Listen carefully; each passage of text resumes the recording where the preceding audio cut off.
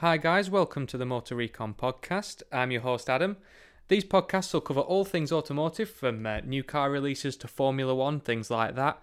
Today I'm joined by my good friend Rob. He's joined me on all sorts of trips around the world to see cars from the UAE and Monaco, which is coming up quite soon. We're going to kick off the podcast today by talking a bit about ourselves. So tell me a bit about your car history. Yeah, sure. My first car was Citroen C1. Probably not the coolest wheels for a 17-year-old, but gets you around. Got to admit, and I did quite like the sound of a inline 3, so like half an inline 6. Made me feel rather cool back in the day. I currently drive a Fiesta ST line, probably worth mentioning the line bit. So also 1 litre, 3-cylinder. Does pack much more of a punch though, I'd say. So that's always a nice bonus. Yeah, I agree on that. Yeah, got us both hooked on Fiestas. Yeah. So I'd say that the things that I like, as in the cars that I have a preference for, are GTs. I do like supercars, but for me, I like things that work more on the road as well. So something that will gobble up continents.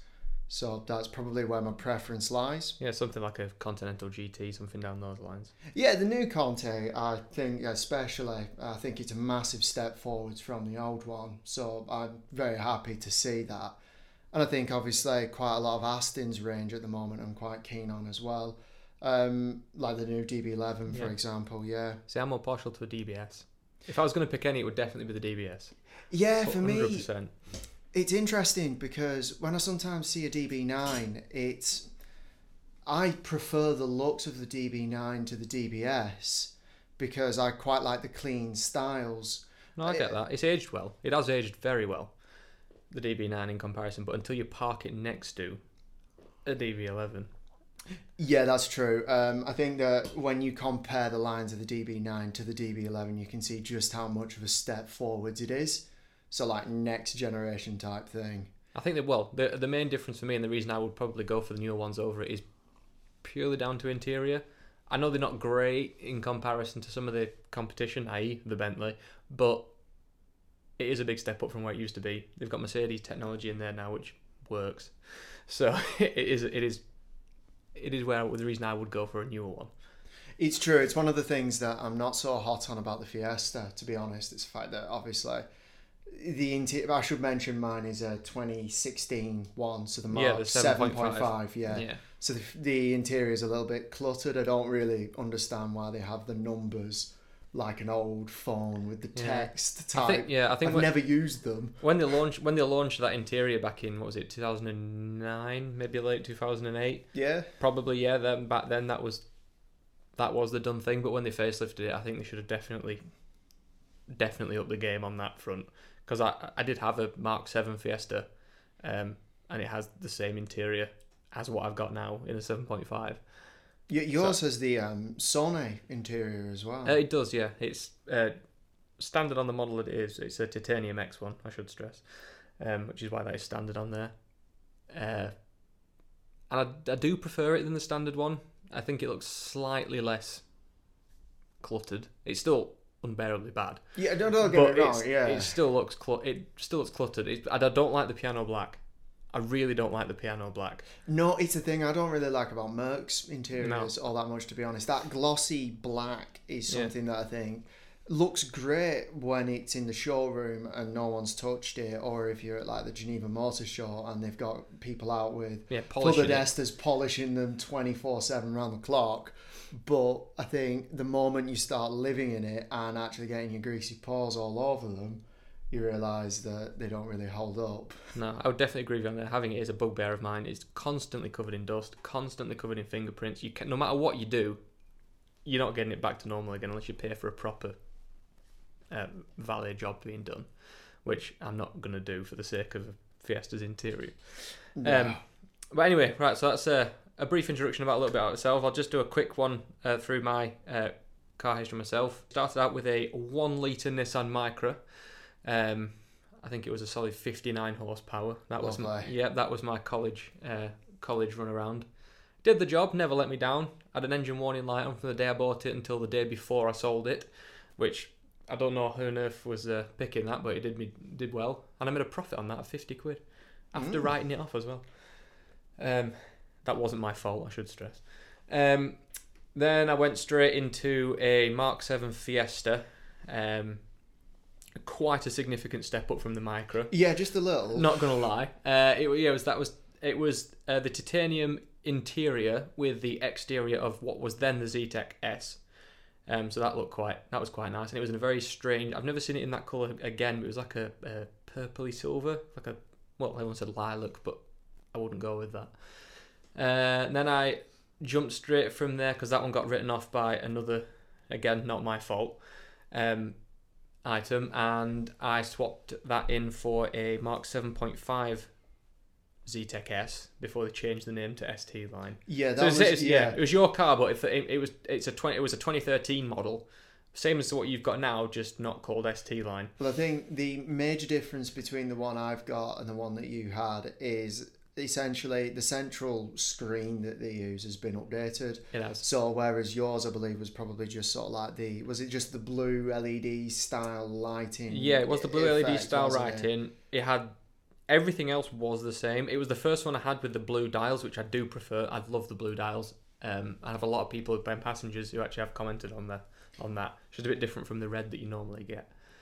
And that one, I didn't write that one off, you'd be pleased to know. That one stayed in one piece. And I swapped that straight in for a Fiesta ST3. That's the only brand new car I've ever bought, and probably will be the last brand new car I ever buy. But that was by far the one that I liked the most. Yes, it was the one by far I liked the most, which I regret selling it. Should not have done that. But I did a lot of work on that car. I did the MP215 kit from Mount Tune. I did the catback exhaust also from them. I did their lowering coilovers, put them on, and I also did the Symposa Delete to make it slightly less drony in the cabin. That car was an absolute beast. I will love that car till the day I die, and I will regret selling it till the day I die. But yeah, it was an amazing car. Probably is the most fun I've ever had behind the wheel. And then I swapped that for an Audi A3 Saloon. It was the 2-litre diesel 190 brake one, the same engine that's in the Golf GTD. It did have Quattro, so it was, well, when you set off, it threw you back into your seat, like it gave you whiplash essentially when you set off. Yeah, launch control was rather special. Considering for a diesel, it did pack a punch off the line. It did. It was quick, it was very smooth, it was very, well, it was like a motorway mile muncher essentially. It was, at the time when I bought that car, it was cracking. I was doing a lot of motorway miles, so it suited the purpose for that. Surprisingly bad on fuel, if I'm going to be honest. It barely skimmed 50 miles to the gallon. But I suppose it is a 2-litre diesel, isn't it? Yeah, it was the faster one. If you got the 150 or the other one, lower one, and then that they were better on MPG, as one of our friends would advise on that, because he had the same car. That means that though, for 150, did you say 50 miles to the gallon, give or take? Usually around 48 to 50. You see, that's interesting because in my Fiesta, I'm getting about 50 miles to the gallon. And I think that is largely limited by the fact that it does only have a 5-speed gearbox. That is but I suffer the same problem. If it had a 6th gear, it would transform the car. Which is where the Mark 8 really takes a step forwards. For the ST line, because I know that the ST3, for example, and the old Fiesta STs in the Mark 7 did have the 6-speed gearbox, which always was a bugbear for me because obviously they did have one that was ready to go that could be fitted into the Fiesta. Yeah. So it always eluded me as to why. When all of their rivals at the time did have, I imagine quite a lot of their rivals at least had 6-speed gearboxes. Most of them apart from Vauxhall, but then again, that's a whole different kettle of fish we'll come on to in another episode. I would agree with you on that, definitely. My brother has the Focus with the same engine in that had a 6th gear. When he bought that, I was like, why do you get that and I don't? When it's the same engine, same everything else, just give me that extra gear. I thought it might have been sort of like a packaging issue, but obviously when I learned about the Fiesta ST of that same generation, which had a 6-speed manual in there, clearly it wasn't a packaging problem, was it? They could have fit it in. I probably came down to a costing thing. I'm guessing the Focus is obviously a bit more of a step up in terms of price and size. That's by the by. And then I sold that Audi A3 after 8 months and putting 13,000 miles on the clock, and I lost £1,000 on that. So overall, in terms of money, probably the one that's held its value most. which was good. And then I went back into a Fiesta, so Titanium X, which I'm currently in now. But this is really a stopgap until I've got everything else sorted, and then I will be back in the Mark 8 ST. That's going to happen at some point. Yeah, I must admit, the Mark 8 ST is looming in my future, I expect, at some point as well. Yeah. Maybe waiting until some of them make their way into sort of second-hand car dealerships with a couple of years off them, bit of the premium taken off the price. Yeah, half in value, essentially. They literally do. That's one thing to say. For the pound for pound, I don't think you can have more fun in a car. Yeah. I don't think it's... Unless you go into the really cheap second-hand market, which actually probably does move us on quite well to our next topic, which we're going to do sort of a really cheapish sports car, mid-rate, mid-price, and then sort of we're going to have a maximum of 15 grand budget to cover 3 different sports cars within that range. I'll let you kick off with your first cheap option. And if you want to tell us what you've gone for and why you think that's your best choice. Yeah, I should say straight off the bat that I am a sucker for an old Jag. Has to be stated. Yeah, I can see why. The reliability probably isn't there, I know. And I also know that there's probably more dynamic options for the same money as well. But at the same token, I'm just a sucker for them. I don't know what it is. Maybe it's just the image that they perpetuate sort of appeals to me. So I think they've aged well. They look nice. I think that is and I think that is something that's worth considering as well. They have aged quite well. So my cheapest option is a Jaguar XK8. Nice. So I was able to find one on a second-hand car dealer for £3,500, which isn't too bad at all. No, that's reasonably priced, I'd say. It does have 90,000 miles on the clock. Nice. That's one thing I was considering when I was doing some of the research behind this was mileage, and I think you'll be impressed with what I found because you actually don't know. That's true. No, yeah. I unfortunately did catch a glimpse of your screen, so I did see that one, but you have no idea what I've picked. But I like your option. I do really like it for £3,490. It's almost worth running until it just breaks. It is. And then get something else. And I mean, it does have 6 months warranty as well. So when it does break, the moment you drive it out of the garage, you can push it back in. And I'm going to say it's not a case of if, it is when that will break. But yeah, 4-litre V8 as well. Yeah, for £3,500. The sound they make is incredible. I've got to admit, I quite like them. And it's worth mentioning as well. That's a good personal play. Obviously, they're very similar to the DB7. And I feel that for a car that essentially is of a similar vein, you're getting a hell of a lot of vehicle for a hell of a lot less money. If you're willing to take that step down from the Aston Martin brand sort of badge appeal, if you like. I don't want to be a cliche, but I probably think that is a better car. I don't think it looks quite as nice. The interior is the interior is better. Aston Martins of that era were shockingly bad interiors. Well, you say that, but there is a tape back in here. Yeah, but it is from, what is it, 2000? It's 1997. Well, there you are. Yeah. Was CDs even a thing in 97? It made it through the Millennium Bug, and it has air conditioning, so you can sit in there. Well, the big question is, does the air conditioning work? I'm guessing not, but we'll go with it. That is a great off the shelf option there. I think you'll be Go for your cheapest option. I think I've gone a bit stereotypical, kind of. Yeah, but there's a reason stereotypes exist for stuff like this, and it's usually because the cars are quite good. That is true. Well, you genuinely don't know this one, do you? You haven't seen it. So mine's £3,000 on the dot, not a penny more, not a penny less. It's very good. £3,000. It's done 63,000 miles. Okay, it's less than the Jag, so that's good. And it is a manual 2.7 litre Porsche Boxster. Oh, that is interesting. 2.7 litre as well. And to be fair, it's one former keeper since new, which I don't know how they're getting it for that price. I don't know where he was. It is got full MOT. It's everything, full service history, everything you can want with it when you're looking at a second-hand car. And it is a bang on £3,000. It doesn't actually have. It is a personalised. Well, it's W Reg. What was W Reg? It doesn't say the year. Is that the year 2000 or 1999ish? Not sure.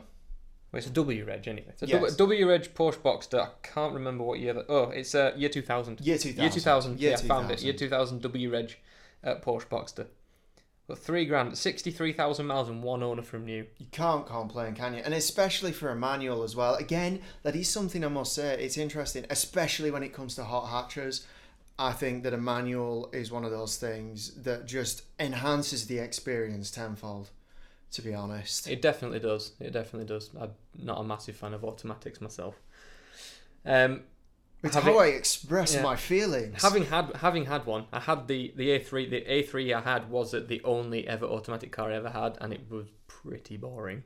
But the thing is as well, I'd say about my Fiesta as well, I do quite a lot of city driving, to be honest. So I commute into a city from the countryside, so I get a bit of the both worlds. Yeah. And I've never had a problem, even in heavy traffic, driving round with a manual gearbox. Especially in that Fiesta, because the gearbox is so friendly and compliant. It's never something I've ever been sat in traffic and thought, oh God, I wish this was an automatic. That's never really crossed my mind. No, I would agree. I think it's character building. But I like that Porsche Boxster. It's very nice. Yeah, I can't believe it's a 1 owner car from new. That's actually quite rare to find. I do have another option. This is the mid-range. Yeah. Mid-range option. So what was your budget you set yourself on the mid-range? Was it up to a certain price or? So I tried to keep it under 10 grand for the mid-range. Under 10 grand, yeah, good and choice. And again, I decided, well, since I went for the XK8 for the first one, I would step it up a generation, and I've managed to find myself a nice 2006 XK. Spotting a theme here. Yes, it's a Jag. And again, 4.2 litre V8. Obviously, this is from the Ford era, I think. So yeah, the first one was also but that one is just before they were going. So as you say, and to be fair, it's a much nicer interior. The interior is a huge leap forwards.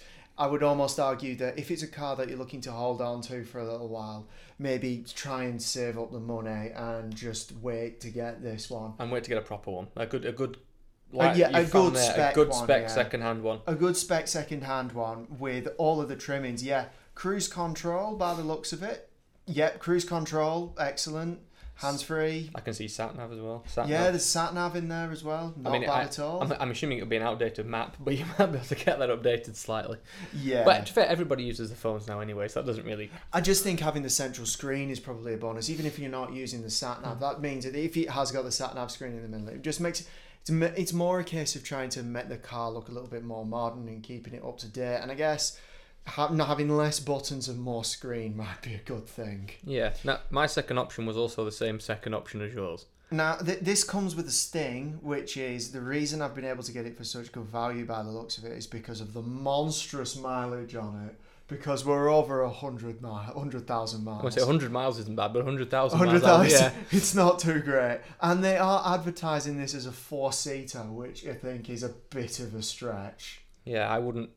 Well, you can't fit in the back if you're over 3 feet tall. It's true. I mean, having been in the back of an Audi TT, I know full well that you have to do some special origami with your legs to get back in there. So yeah, they're not family cars, are they? Not what you consider family cars. No, they're not. And but I will say, as far as a GT is concerned, I imagine this will be spectacular for eating up miles across Europe, though. Set the cruise control going. Use the sat-nav that won't take you to the place you want to go, and just end up somewhere you never intended to be. And because you're Jack, you can get some free paintings along the way. Exactly. From some service station walls, you can just take them and carry on. Quite right. But my second option is actually exactly the same as yours. So you've gone for an XK as well? Yes, it is an XK for pretty much the reasons you have actually summed up. I would prefer it to be a manual, that's just me, but for the type of car it is, I don't think it would suit it that well. It's not a track car, it's not a it's for Grand Touring, it's a GT car, so yeah, I think it suits it. Granted, these old auto boxes are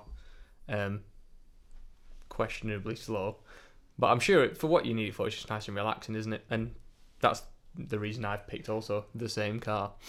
What did you get on price? Same. I actually ended up with the same car. You ended up with literally the same car? What have you got for your highest value then? My highest value, now this is the one I'm quite happy with for a few reasons, but I get under 15 grand. This one was the limit. Yeah, the limit was 15,000. But I've actually managed to go quite a long way under. I've got for £12,495. That's pretty good. 41,000 miles, so it's hard. That's very good. It's That's not hardly bad. moved. No, so it's a 2006 Maserati Quattroporte, Oh. 4.2 litre. Now, it is obviously the first gen Quattroporte, so the looks are questionable. But Let's have a go. Let's have a nose. Go on. So, Yeah, that doesn't look too great, mate. no, it doesn't, but I haven't picked it for the looks, and I think probably a few people will have seen the episode of Top Gear when they do pick it for the reasons why it's just cool. It's true. It's a mob car. Yeah, you drive around in that car, people get out your way. You carry on, you go in. And I also got as well 400 horsepower. That's pretty good. 400 brake horsepower. Pretty good. The electronics and everything are Italian, so like the Jaguar, it may suffer from a few minor niggles here and there. I consider that character building. Yeah. To be honest, no human is perfect, and having imperfections in your car is what gives them personality. Yeah. That's my excuse for shoddy workmanship. And Italians spend most of the time not doing work. But we'll gloss over. I'll hit that bit out. Yeah, I think I'm happy with my choice. I like it. I think, again, when it works, it will be a cracking motorway mile muncher. It's cool. 400 horsepower, so it's quick enough for when you need a bit of power. And you can tell your friends at the pub, Yeah. what do you drive? Yeah, I drive a Maserati. Yeah, I drive a Maserati. And again, looking at some of the stats about the car, 171 miles an hour, which isn't too bad given the fact you can't really ever do that. Absolutely stonking 17 miles to the gallon, which will get me to work and back on one tank of fuel. V8, 32 valves, and 0-60 in 5.2 seconds, which for a fact there's 5 seats as well, so you could theoretically chuck your mates in there as well. I mean, there'll be in body bags in the boot because you're in a Quattroporte, but you can do that. You can fit them in. So what? That's my option. What's your bargain sports car for under £15,000? So while I get this up, quickly run the stats up on this one, would you? When I get this up, just so that we can compare the two. I should say I don't actually know what he's got here, so tell me what you've got and I'll run the So stats. I've managed to find for £11,500, so well under the £15,000 budget, an BMW M5 from 2006 Wow. with the naturally aspirated 5-litre V10 engine, if I remember rightly. You are correct. I have got the stats here. Actually, it's got a few different things in it. So standard, if you didn't have it in M mode, it'll only produce 311 brake horsepower. But who wouldn't have it in M mode? You would, wouldn't you? Just turn it up a notch and you get up to the full 507. This is a 200 mile an hour plus car. We are in supercar territory here. Okay, so yeah, so if you buy the car from factory as standard, it will be limited to 160, but you could have as an optional extra turn that off, which I'm assuming you would do. 507 horsepower, which is ridiculous. 4.7 seconds standing 0-60. So yeah, your 5-litre V10. The sound on them is actually incredible. I've heard a few of the drive pads. It sounds like a Le Mans car. It is, yeah. I must admit, I can't remember rightly whether some of the parts for that engine are derived from Formula One engines back from the I think they were. V10 I do days. recall that. Yeah, because I think V10 days ran out in about 2005. I'm not entirely sure on that. But this was still in a period when BMW were in Formula One. And doing well. And doing well, exactly. That is actually... It weighs 2.3 tons. It's That's a heavy car. That is a heavy car. But that being said, you can take your children out in the back and they'll vomit and you'll have a great day in it. Now, this does have, for that price, a major miles sort of issue. I'm seeing a pattern emerge again with your cars here. I've gone for low mileage and different cars. You've gone for high mileage, cheap cars. Yeah, true. I mean...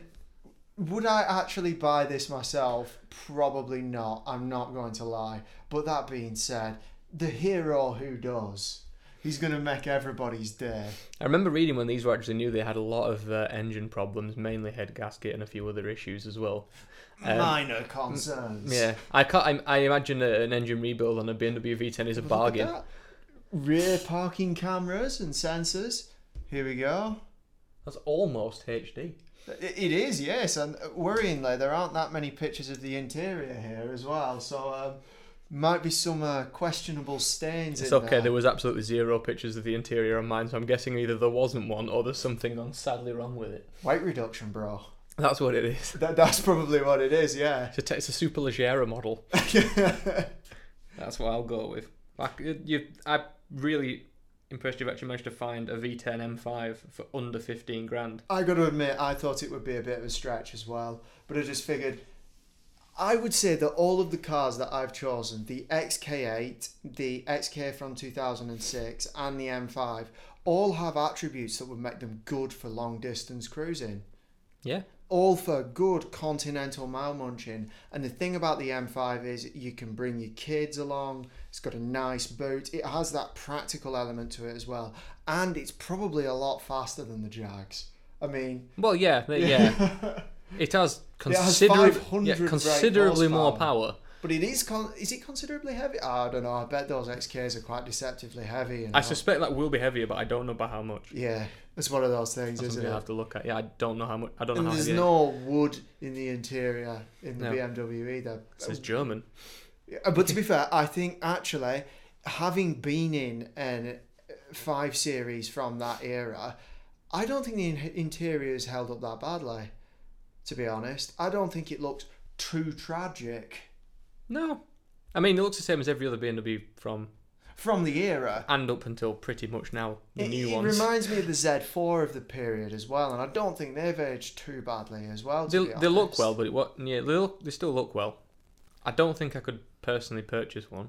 No, I couldn't as well, to be honest, purely because as far as the Z4 is concerned, I don't really want to purchase one of those because there is always an MX-5 lurking in my mind, which I know there's the cliche of it being a hairdresser's car and things like that, but I think the Z4 suffers more from that than the AMX-5, if I'm honest.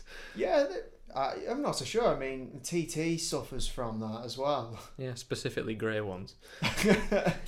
No. I'm only winding my friend up who probably is listening to this somewhere in the... Yeah, the producer. Yeah. Yeah, he does have a TT, you should specify. I'm just going to wind him up if you hear anything bad about a TT. I probably, out of all the 3 cars you've picked, my option, given the fact that I also picked it, would be the XK. Yeah, I'd agree as well. If I actually was going out to buy one of these cars, it would be the XK. It looks cool. One thing I'm not so keen on the M5 was the exterior styling, but the sound of that engine, yeah, it's a Le Mans car, isn't it? But yeah, I think XK for me. I'd say out of your picks, I really quite like the Maserati, I must admit. Yes, the looks aren't there, and obviously if you can stretch to get the Quattroporte from the next generation up, I think you really will have the full package. Yeah. I did look at those, and the price steps up considerably. That doesn't surprise me. Well, they are still relatively new. You can still buy them new, so they haven't had a chance to. And although the name yeah. is rather questionable, I quite like the Ghibli. Although... Well, it looks the same, just smaller, isn't it?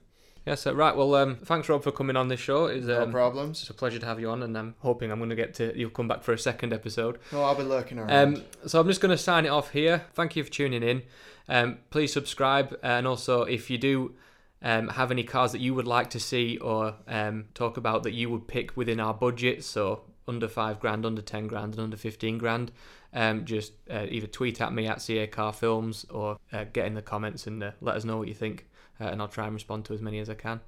All right, thank you, and see you next time. Ciao. Bye.